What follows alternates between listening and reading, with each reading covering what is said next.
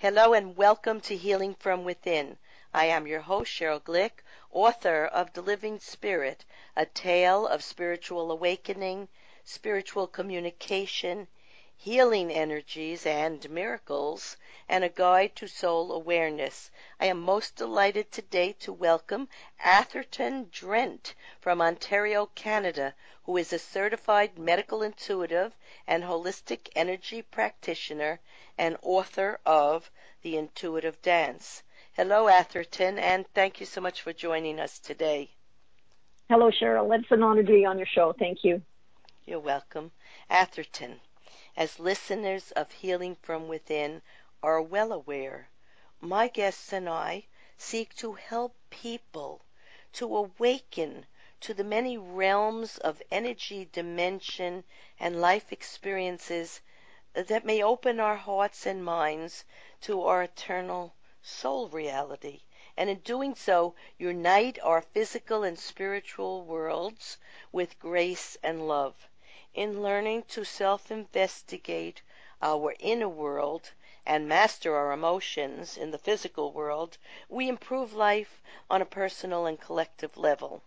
In today's episode, Atherton Drent guides listeners to master their ego by utilizing innate intuitive abilities that help us achieve and hold inner calm, creating a healthier and more loving reality. She offers practical exercises and easy-to-use techniques as we move through three main sections of the book: building, protecting, and clearing your energy. And we also discover how to determine our intuitive type, center, and also ground our energy. We will explore ways to cut energy cords with any negative influences and fill life with greater peace and abundance. Atherton Drent was featured in the documentary Voyage to Betterment as one of 12 experts in the fields of consciousness, research, and spirituality. Atherton, I always love to ask my guests to think back to their childhood and remember a person, a place, event, or a feeling that may have been part of their discovering their life plan or spiritual talents, because I know we're born with our inner wisdom and soul. And while as physical beings we may seem small and fragile at the beginning, actually we're equipped with this sense of intuition and great wisdom that can help us to develop. And parents really should be listening more to their babies and their young children as they try to express themselves and make connections that are far beyond their age, because they're doing it. It's just they're not always... not enough people understand just how gifted they are. Yes, I agree. So tell us something about your earlier days. Well, when I was 4 years old, my parents sent my sister and I, who was 3 at the time, to spend the summer on a farm. And we had something happen to us, my sister and I, when we were off by ourselves, because we were basically unsupervised and had free run of the farm, which is a little frightening when you think about a 4-year-old and a 3-year-old running around on a farm by themselves. Yeah. And my sister and I had chased some kittens into a barn, and my sister ran in after the kitten, and she stepped on a plank that had a rusty nail in it, and it went through her shoe and into her foot. Oh. So she was taken into Emerge and given a tetanus shot, and I was present, and I'd never seen a needle before, and I was absolutely horrified. And when we got back to the farm, I was very furious, and I was going to do something about that nasty nail. So I marched right back into that barn and proceeded to step on exactly the same nail. Oh, yeah. Well, there are no coincidences. Nothing's random. There were not. So it was supposed to happen. Painfully so. So I did not want to be taken to the hospital, and I didn't want to have this shot. So I snuck into the farmhouse, got caught by the farmer's wife, lied about what I had done, and she promptly sent me to bed without my supper. And so when I crawled into bed, I remember looking at my foot and, watching this blood oozing out of the sole of my foot and thinking to myself, this has got to be gone in the morning, and promptly went to sleep. I woke up the next morning and looked at my foot and was completely healed. And I remember saying to myself, oh, I'm a healer. So that was my first indication. My second came at age 13 when I knew intuitively how to help a friend's animal. And it wasn't until I was 45 that when I had my near-death experience, that I found out that I could actually do something with this healing energy. Yeah, just a few years before that is when I started to go on my journey and to discover I was an intuitive healer and medium. It took years, but you see, it doesn't always start earlier in life, even though there are clues about what we're here to do. So it's about the same. But please tell us about that near-death experience. So in my, I had been told I had a vision when I was very young, and I was told that I was going to die in my 45th year. And I just accepted it. I didn't think anything twice of it. And then then in my 45th year, I became very ill, and I had been struggling with my health for a good 5 years prior to that. And I collapsed and ended up being in bed and unable to walk for 6 weeks because I was wasting away and I was very weak. And one day I woke up in the middle of the day to find an angel standing beside my bed, and she looked down at me and she said, Atherton, it's your choice. You can live or you can die. And at first I was relieved. I mean, I'd been suffering from poor health for years, and I was down to 98 pounds. I had crippling migraines. I was too weak to walk. I had gone from having severe insomnia to sleeping 22 hours a day, and I just couldn't do it anymore. And I just said, take me. I'm done. I'm just done.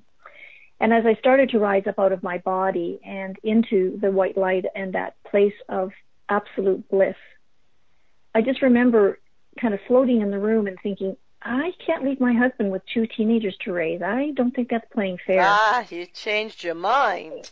I changed my mind. So I called out and I said, can I change my mind? And I heard this chuckle and snapped back into my body. And next morning I woke up and I could start to walk. Then there were a series of very synchronous events that happened over the next 2 weeks, and I was led to a young healer. He knew exactly what was wrong with me the first time he laid hands on me, which shocked me. I had knew nothing about energy work.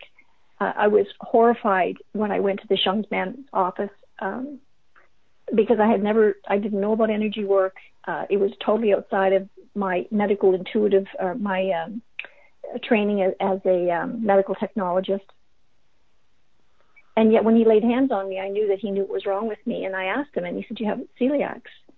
And 3 days later, it was confirmed by medical biopsy. And the doctor who did the biopsy said it was the worst case of undiagnosed celiacs he'd ever seen in his practice. He said it'll be at least 2 years before you can go back to work. So I went back to this healer, and he had me back at work in 3.5 months. And then one day, just out of the blue, he said, you're really intuitive. And we had never had this discussion. And he said, I can train you to do what I'm doing. And I was floored. All destiny, all part of your plan. It's really funny, but most people think that healers don't have to deal with any of these issues or any kind of illness, that they can just immediately fix themselves. But it is part of our learning experience to go through these challenges and eventually to find people who help us fulfill our destiny, as this young man did. And I have similar stories in my discovery of energy healing and mediumship. But I've interviewed many guests who have had near-death experiences like yours, and they have seen and been given choices to either stay or go. But when they come back, there is a commonality of those type of experiences. They're changed, more aware of the gift of life and their need to be of service to help themselves and others more, and they understand more about the energy of our soul or eternal life. Carl Jung, I'm always amused. I interview many people, and he comes up in many shows. Maybe I had a soul connection with him somewhere along the line, or I'm doing similar work to his. but he's perhaps the first spiritual psychologist after his near-death experience who remarked that death is so unspeakably glorious that our imagination and feelings do not suffice to form even an appropriate conception of. And that's what you were just talking about. Yes. You were happy to go until you had the thought that you left behind unfinished business. And perhaps they also whispered in your ear that you were going to have help and help others. Perhaps. Yes. And anyhow, so let's go on to your book, The Intuitive Dance, and what inspired you to write it and what it's about. Well, the reason I wrote the book was because in my work with clients, so often I was working with self-esteem and self-confidence issues. And there was this constant dilemma of people struggling on how to deal with their ego. And having been through the same struggle and in many cases walking along beside them with their struggle, I realized that there were things that I could show them that had helped me on my journey of awareness. So I started to share them. And that led to me putting together a little booklet. And then I was talking to a colleague of mine, and she said, why have you not written a book? And I said, well, I'd love to write a book, dear, but, trying to get an agent is a little difficult. The process is very, very hard. Yes, we know that. I once took one of my teachers, Reverend Robert Brown from England. After I discovered that there is no end of life, that we are just eternal souls, energy, and there is no death, I thought it was the greatest thing I had ever learned in all my years, and I wanted to share it, so I knew I was going to write a book. And I said to him, why don't you write a book? He had been a medium for much longer than me. Yes. And he did write his book, and I wrote mine for the same purpose as you, to share with everyone the miracle of who we are and what life's really about. And so it's very exciting to hear you say that. Okay. So go on. So you wanted to help people. So I wanted to help people, and I wanted to show them that there was an easier way for them to understand this dealing with the ego mind, our inner crazy that we're all battling with. And so I put the book together, and I wanted to show people how easy it was, because when you get past the fear, it's really quite easy. And our egos are so good about holding us in fear, which I think, with the thinning of the veil, we are all being given permission to move into a higher level of consciousness. And part of that movement into consciousness is understanding that we can master our fear, and that fear doesn't run us. We are a soul having a human experience. We are not human beings trying to find our souls. There's a big difference. Right, yes. And so many of us are also learning that to be of service doesn't mean we have to be a servant. Right. And we have to be clear about our boundaries, and it's all right to say no. I remember when I was a child, my father said to me, you don't know how to say no, and that's going to be a difficult thing for you. And absolutely, as an empath, we're going to get into the different types of intuition. And as I have all the different types, but I am so strongly clairsentient, and so learning to say no was very necessary. And he sensed it somehow, even when I was a child. But I don't know why he just didn't explain to me why it was necessary to set these boundaries, so I'd be healthier and I wouldn't have to feel everybody else's emotion. I guess I had to learn it myself. That was the way to go. But let's go on to, how would you describe intuition? There are many different ways to describe it, and as many people as I've interviewed, they always say it just a little bit differently. So what it is, describe intuition and the different types of intuition, and is everybody's intuition the same? So intuition is just knowing without knowing that you're knowing. And everybody's intuitive. And I think that's the first step, is understanding that you've already got it. You're just not aware that you have it.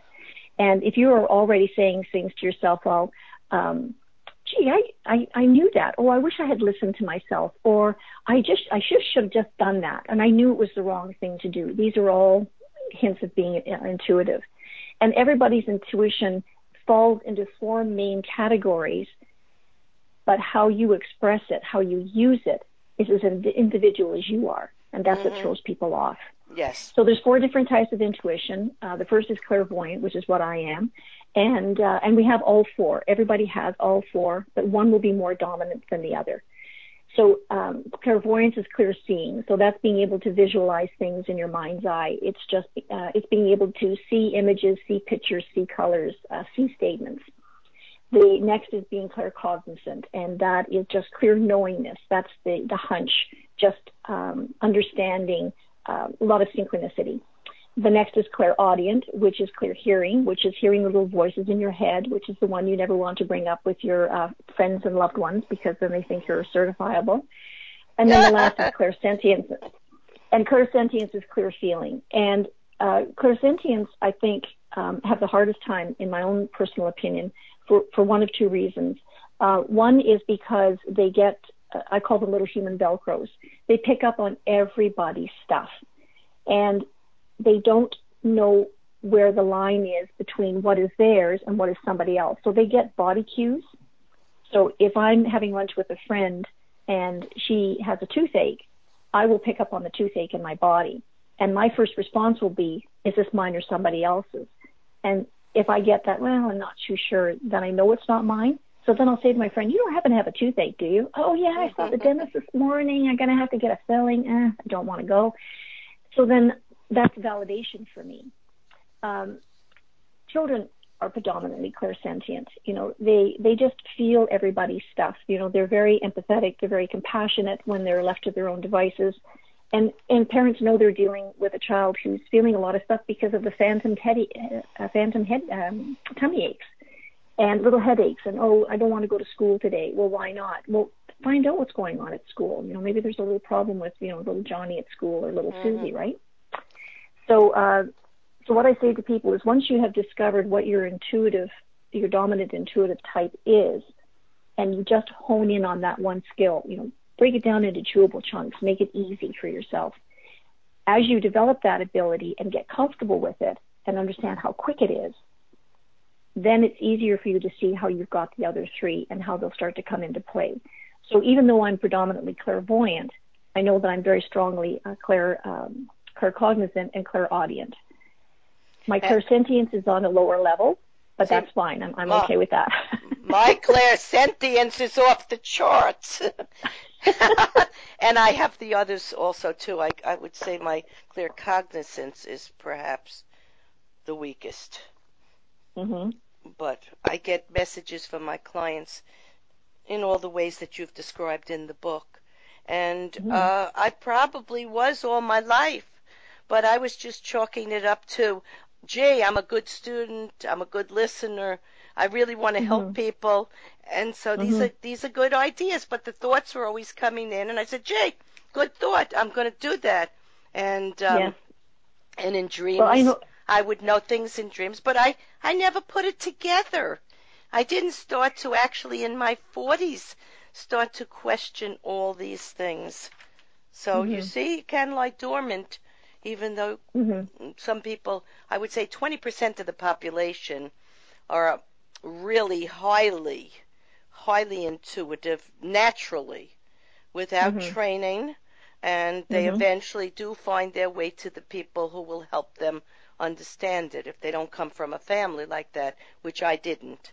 So you found the doctor, the healer who helped you, and I found mediums who helped me. Actually, I was in Canada for Robert Brown's workshop in Toronto, and I had hurt my knee, and he sent me to the healing session, and I had no idea what that was all about.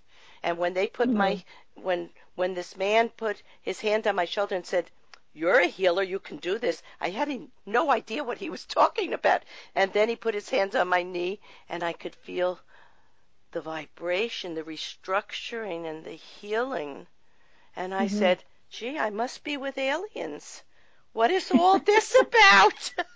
Yeah. If my father was alive, who was a podiatrist, he would really maybe question this because he was very methodical and scientific. And so anyhow, Mhm. that was the beginning of my journey. I said, Mhm. look, this is real. I feel it. I Mhm. know it. It's true. And I'm going to follow this, carry this ball to the end of the football field until I can deliver this information to as many people as possible. Now, let's Mhm. go on to, I, you have many stories of people, but you tell a Mhm. story of your son as a baby and how your Mhm. intuition saved his life. I was very Mhm. moved by that because I feel a lot of mistakes, unfortunately, are made in the medical community, and we have Mhm. got to, all of us, begin to use our intuition to help Mhm. ourselves and make good decisions. So tell us Yes. about that briefly. Uh, okay. So our son was 3 months old, and we had just moved 5,000 miles to a new town, and he came down with a very bad cold. And when I finally found a doctor who could take us, because we were new in the community, he seemed to be more interested in my son's diaper rash than he was in his cold. And that really bothered me. And when I tried to question him about the cold, he said, yeah, I'm going to give you a script, and, just give him this. And then again went off on the diaper rash. And the whole situation made me Strange. feel very, yeah, Very it was just strange. strange. And I was upset, and I just thought, well, I have to be a good little girl. I have to listen to the doctor. He's the authority. Who am I to say? Then I went to the pharmacist, gave him the script, and he took a look at it, and he just his whole personality changed. He went and called the doctor. I could hear him arguing with the doctor in the back office. He came out, handed me a paper bag, and he said, follow the instructions implicitly to the letter. Oh. And I just remember looking at him and the alarm bells going off, and I was just screaming at myself, don't do it, don't do it, don't do it. But again, here's the pharmacist, he's the authority, do as you're told. So I went home, read the instructions, gave it to my son. He fell asleep right away, which was a huge relief because he'd been coughing so much. And put my 2-year-old to bed, fell asleep into a dead sleep, and then in the middle of the night, I just sat straight up, and I just found myself running down the hallway and thinking, oh my God, what's going on? Ran into his room, looked at him, and I thought, why am I here? He's fine. And I had remembered I had propped him up in a certain position. I remember hearing very clearly, make sure you prop him up this way. So I listened to that, thankfully. And then all of a sudden, my son had a convulsion, and he started choking on his own vomit. Oh, my God. And I just remember grabbing him and hanging him upside down and patting him very firmly between the shoulder blades so he'd start coughing, and then running back into the bathroom and then just turning on the hot water so that the bathroom would fill up with steam to open up his lungs. How did I knew that? I don't know. And then I sat down on the floor and started sucking out his nose and cleaning out his throat.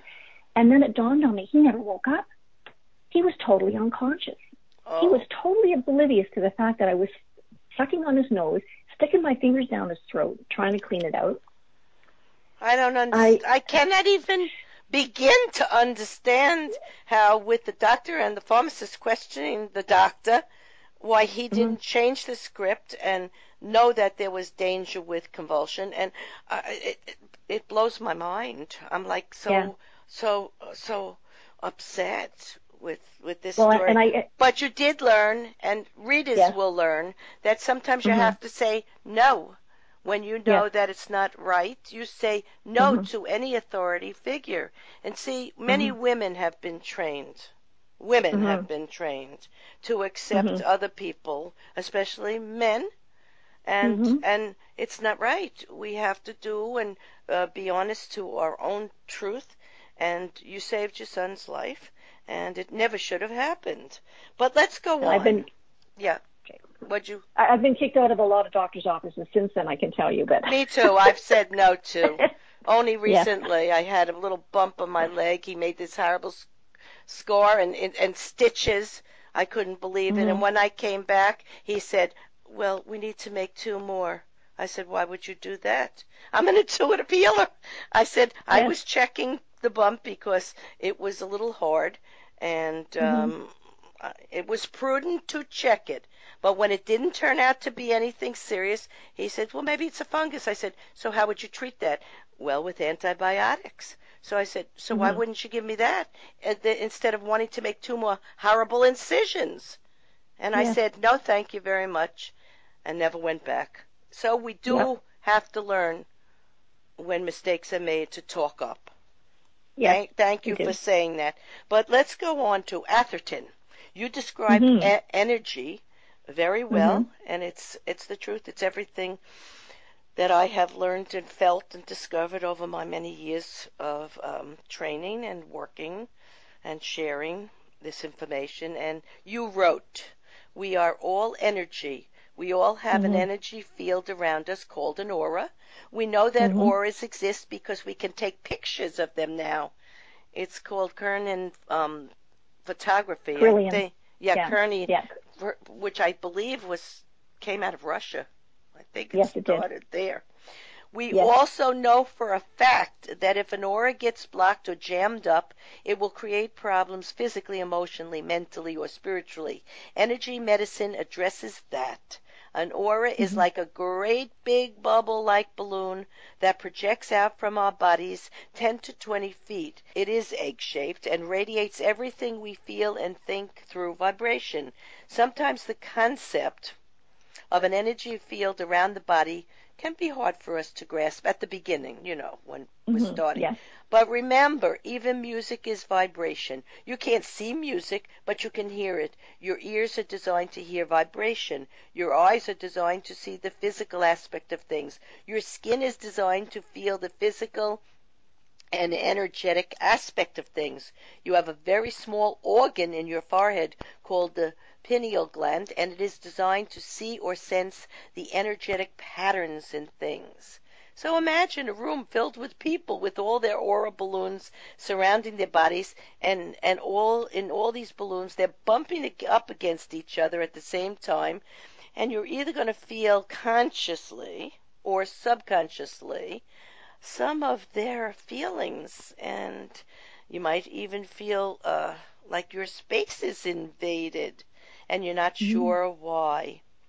So this is very interesting. We can feel another person's energy, thoughts, emotions, all of us. Yeah, I want to thank you, Atherton Drent, for sharing so many practical ways, stories to understand energy, intuition, and how to include techniques into our daily life that will alert us to a more positive and open view of life and its many layers and nuances that can be accessed by higher self. For more information and to purchase this well-detailed story of intuition and how to begin to use yours effectively, go to athertondrent.ca. In summarizing today's episode of Healing from Within, Atherton Drent and I have shared our many awakenings to our own spiritual gifts of clairvoyance, clairaudience, clairsentience, and claircognizance, the way intuition presents a downloading of information from universal source, and have shown ways to feel, know, and use your best energy to create your best reality, while also learning to build, protect, and clear energy to find a peaceful calm within that will eventually help you to allow, accept, and surrender to life's challenges with being more gentle and without as many negative emotions such as fear, anger, blame, dysfunction, and unhappiness. You can grow more compassionate and more loving in alignment to the people, places, and events of your life. When one understands their dual nature as both physical and spiritual beings, it becomes easier to work with all the aspects of your life.